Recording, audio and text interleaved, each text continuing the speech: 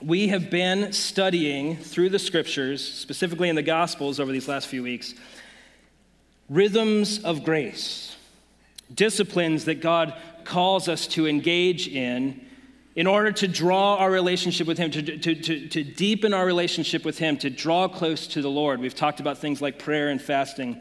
We've talked about singing through corporate worship. And today we're going to talk about generosity and giving. And I'm not so much going to make a case for is it legitimate, is it not, or how much to give, or how much not to give, and things like that. We've done that recently in the past. You can go to our website at dsbc.church, and there's a sermons link. You can find more information there on previous sermons. But today what I want to do is for those of us that are followers of Jesus, and I know not all of us follow after Jesus, but for those of us that follow after Jesus, we are called to engage in the rhythm of grace, the rhythm of generosity, of giving. And so I want to talk kind of from that boots-on-the-ground viewpoint, how that impacts us. And then secondly, what I want to do is I want to give us a moment today to align our hearts, to remind ourselves of the Lord's goodness,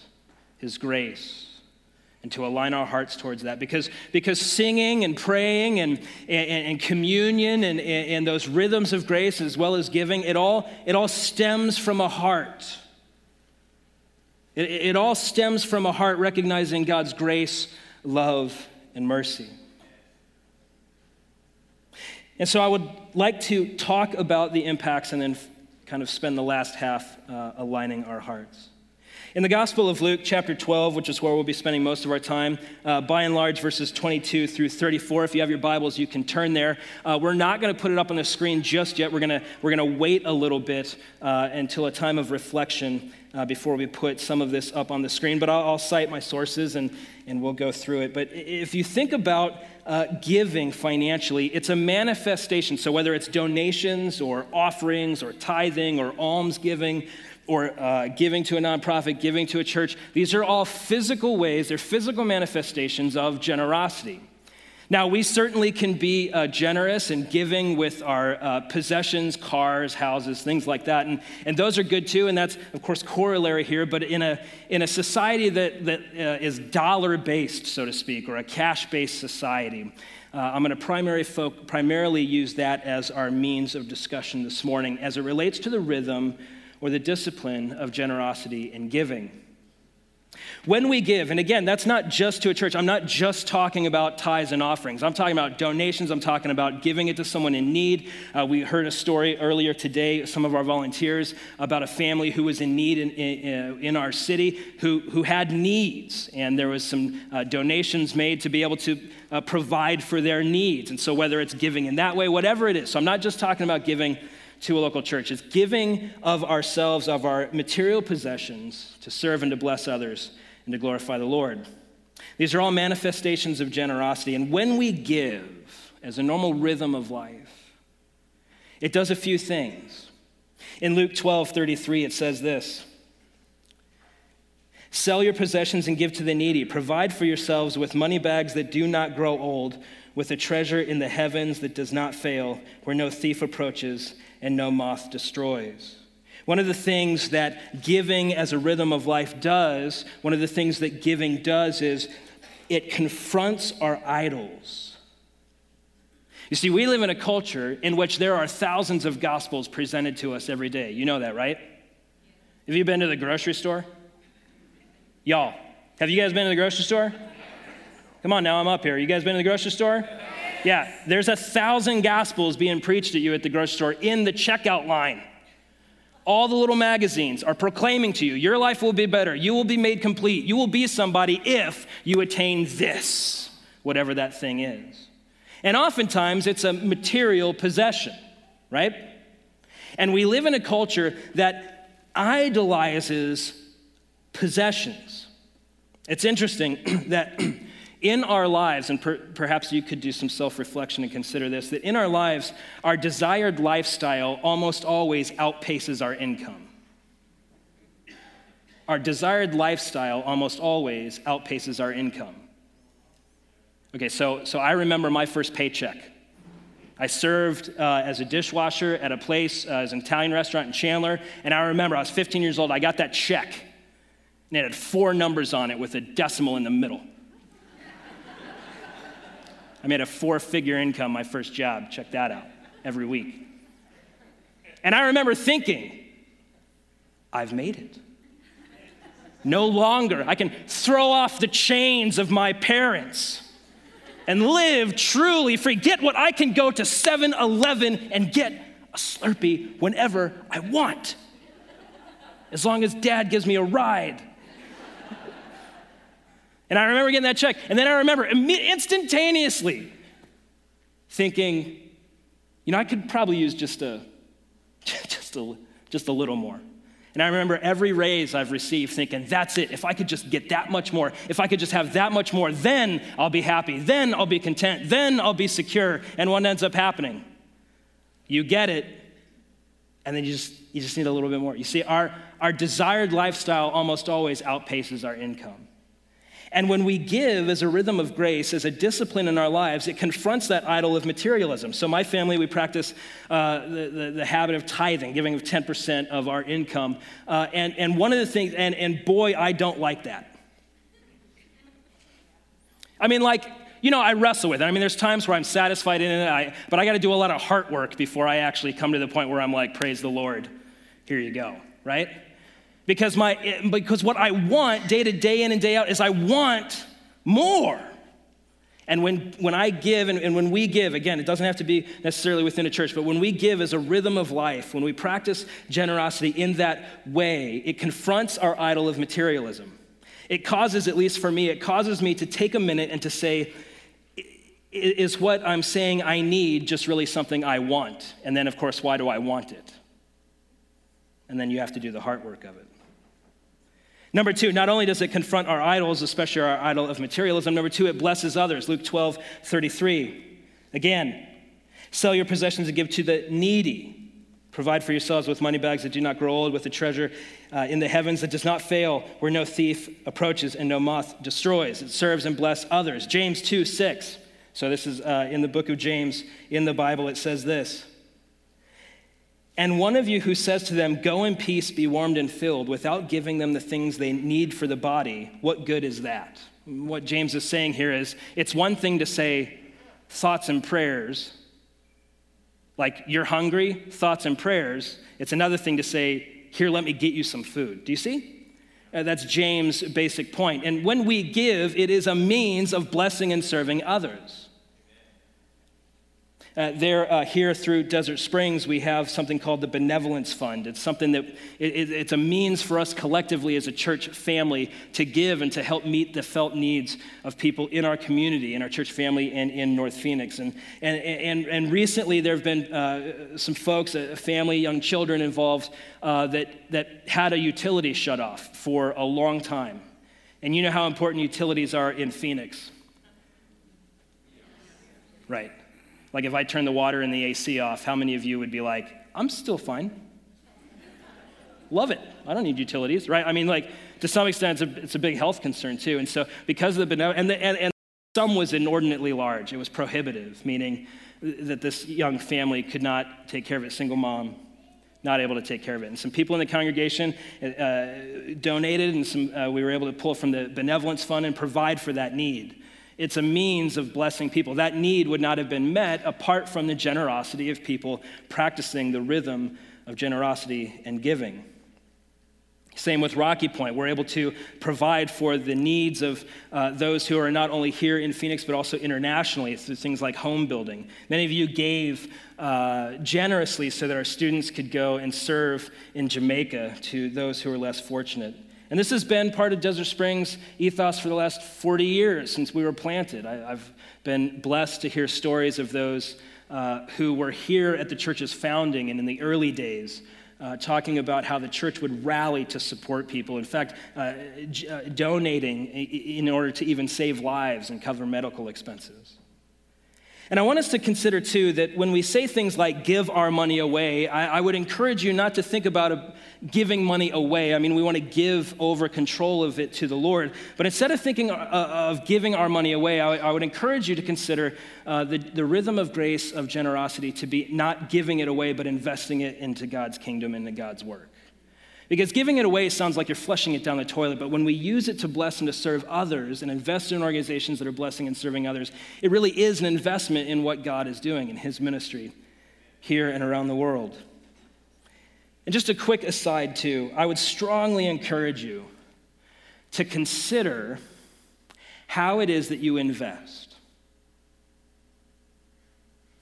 There can be, for me, this feeling that wells up when I see a need or I see something and it's right in front of me, to throw money at it or to kind of give it over. And I remember being in Uganda, and one of the things as we were serving in Uganda, they instructed us, they said, please don't give anybody money.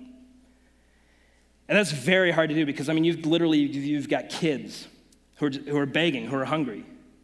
And what do you want to do? What's your instinct? Take my money.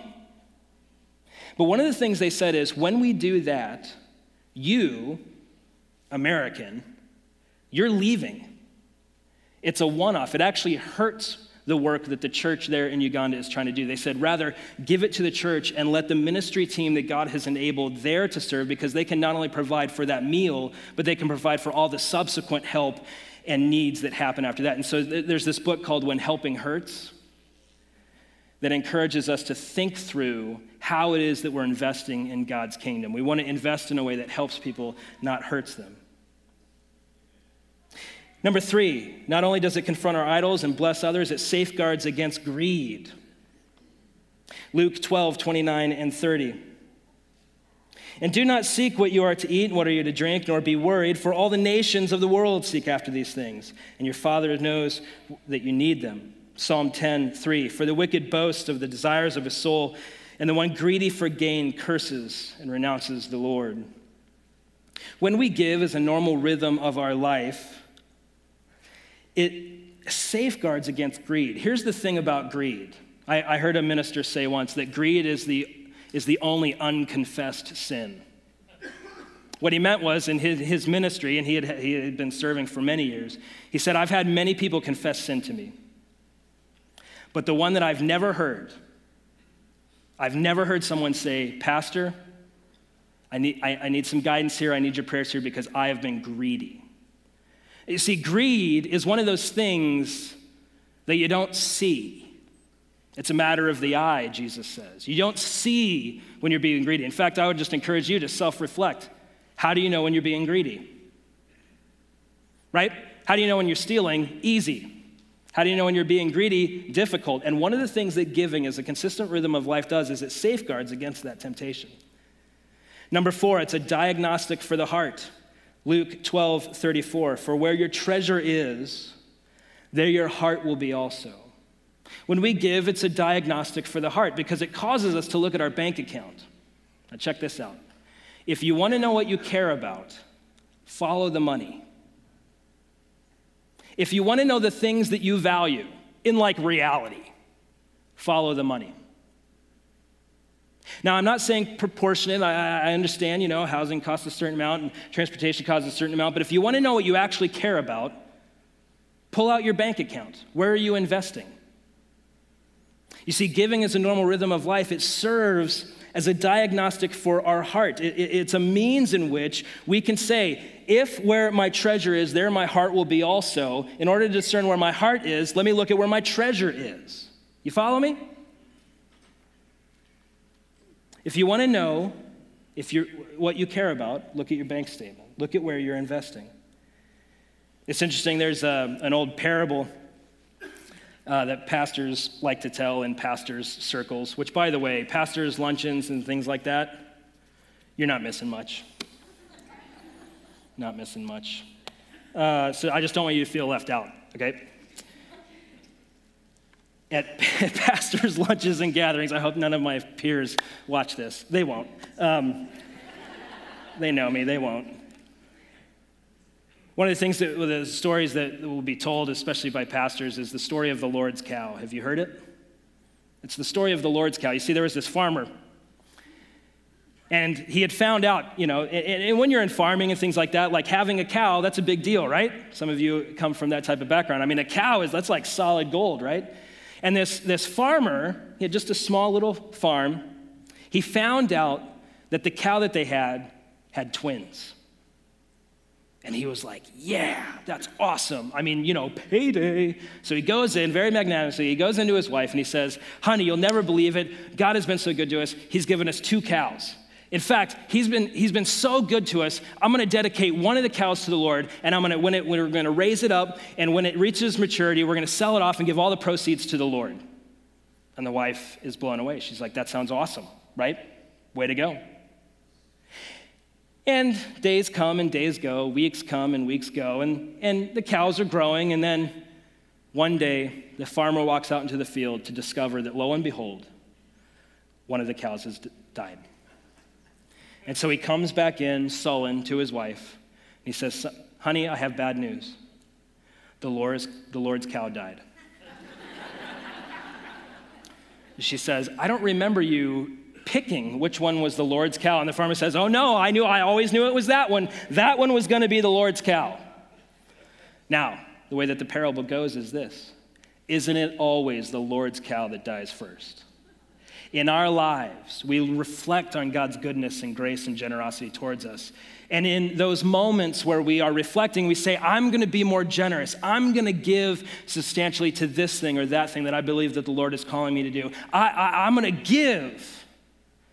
But then when push comes to shove, when the bills come due, when we fall into the temptation of the magazine at the checkout counter, the Lord's cow always dies first. You see, when we give consistently as a rhythm of grace, it's a diagnostic for our heart. Where your treasure is, there your heart will be also. Finally, it also expresses a beautiful and powerful reliance on God. Luke 12:28.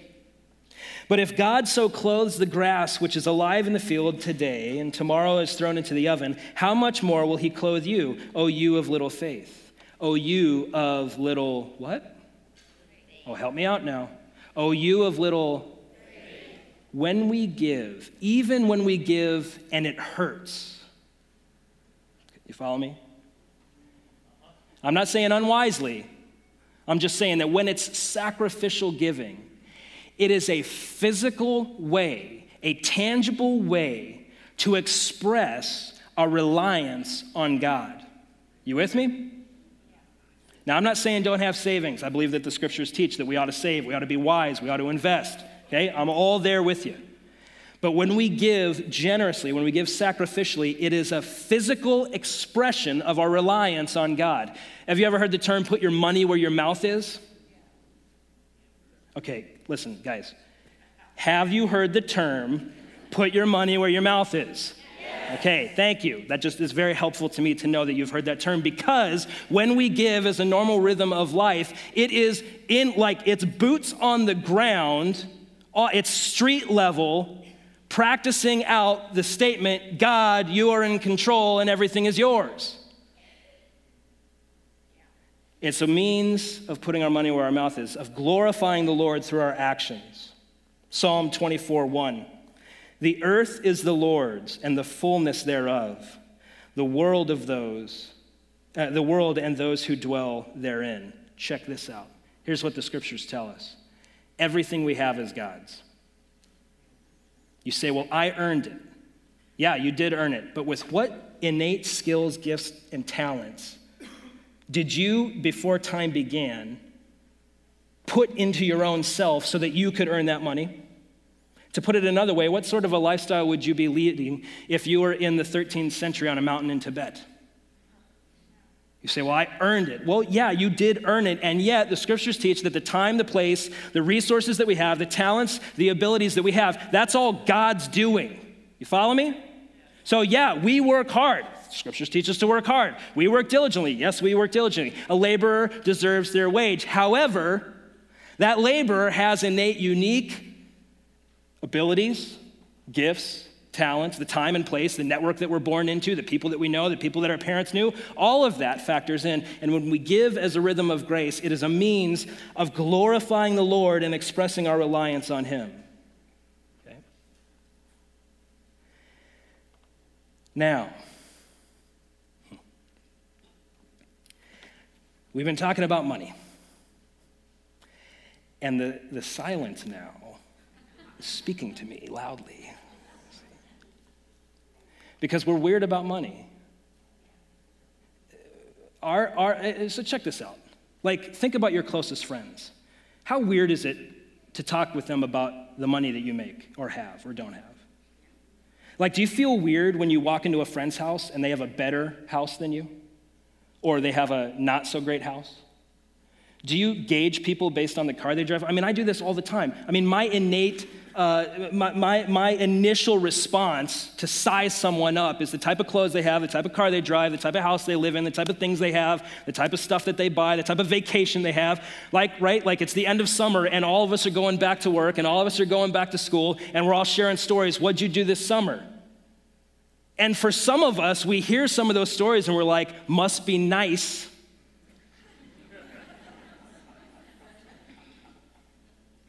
That showcases the power of money over us, doesn't it? Our inability to discuss it openly and freely testifies to the power that money has over us. We said at the beginning that when we give as a rhythm of grace, it confronts our idols. Well, that idol of materialism, that false god has power in this city. And for many of us, it has power in our lives that we're constantly praying against and fighting against. And to be blunt, some of us have just succumbed to and justified greed in Jesus' name. It's powerful, right?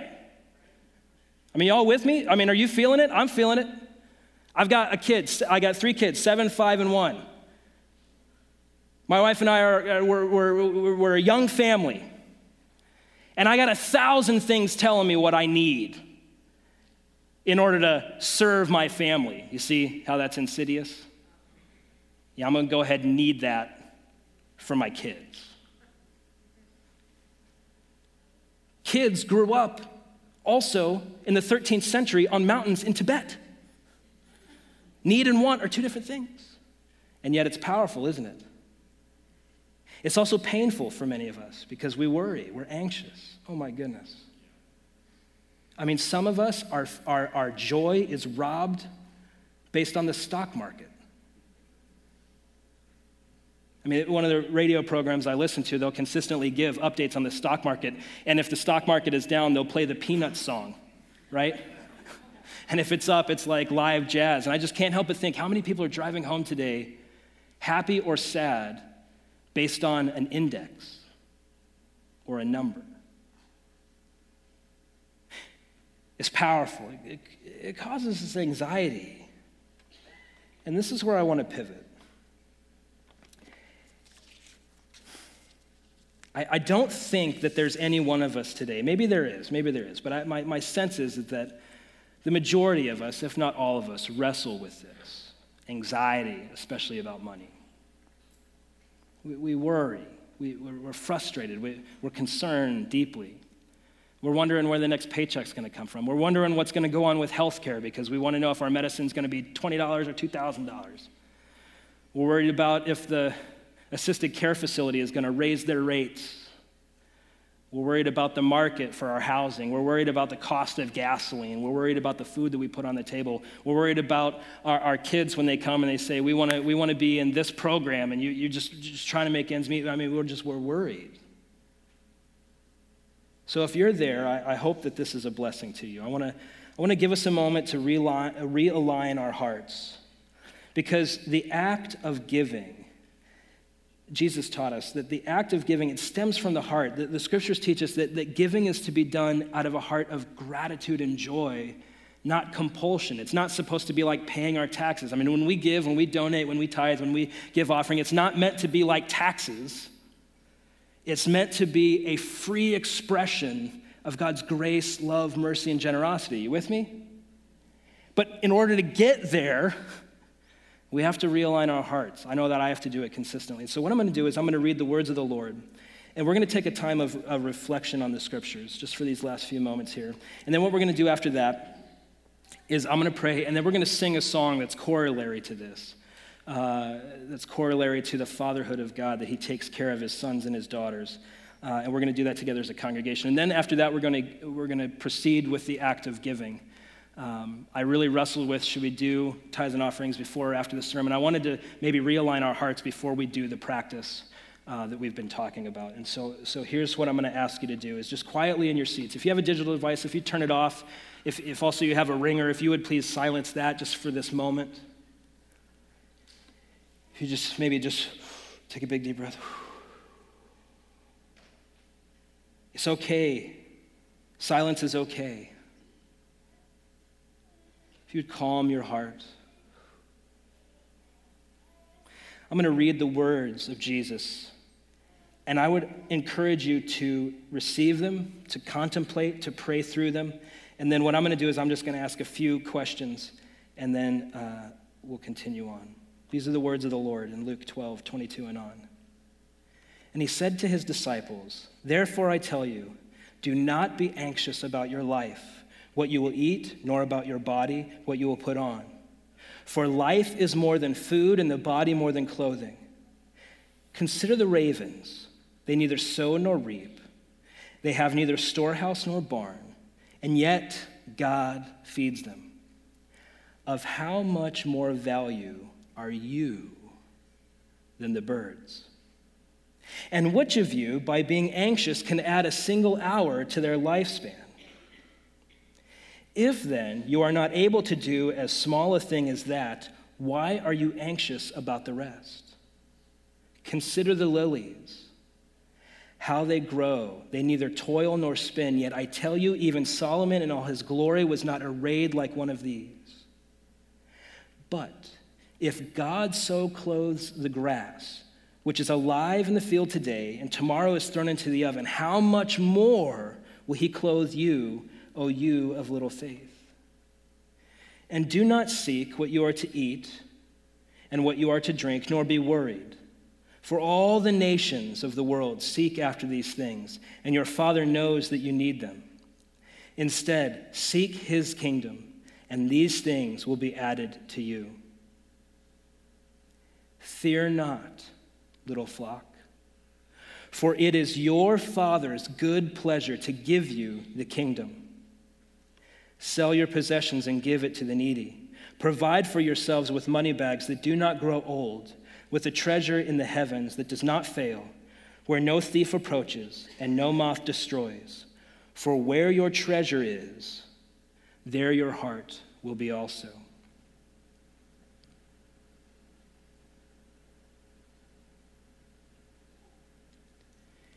As you reflect on these words, what words or phrases struck you today?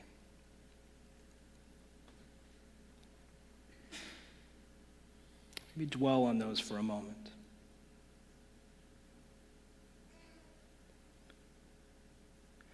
What is the Lord Jesus, the King and Creator of the universe, who took on flesh and gave his life as a ransom for many? What is he speaking to you now through his words?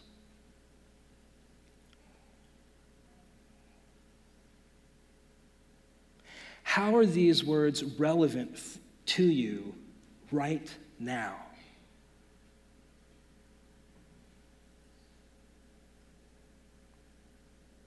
Is there something here that God wants you to receive and accept? A truth that will impact you in this moment?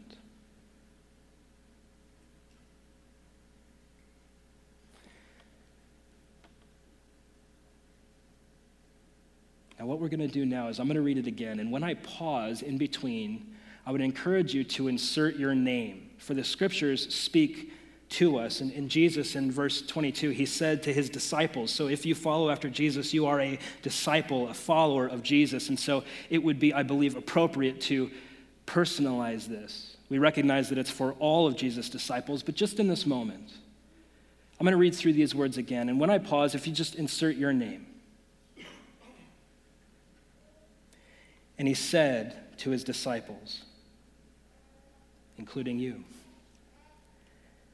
Therefore, I tell you, do not be anxious about your life, what you will eat, nor about your body, what you will put on. For life is more than food, and the body more than clothing.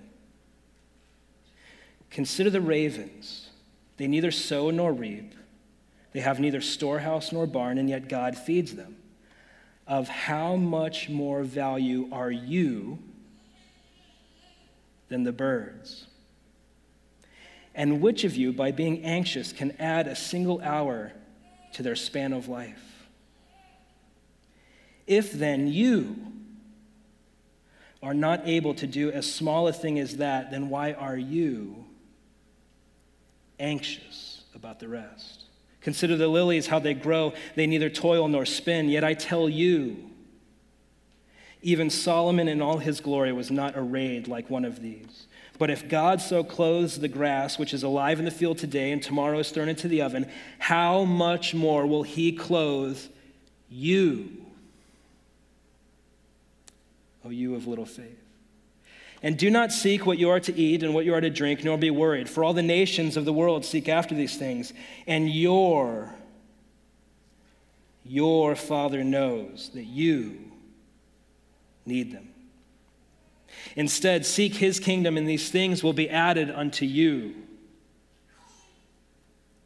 Fear not, little flock, for it is your Father's good pleasure to give you the kingdom. Sell your possessions and give to the needy. Provide yourselves with money bags that do not grow old, with a treasure in the heavens that does not fail, where no thief approaches and no moth destroys. For where your treasure is, there your heart will be also. What is the Lord speaking to you now in this moment? Verse 32. Fear not, little flock, for it is your Father's good pleasure to give to you the kingdom. I'm going to pray, and then we're going to sing in light of that truth, a song that reminds us of the fatherhood of God.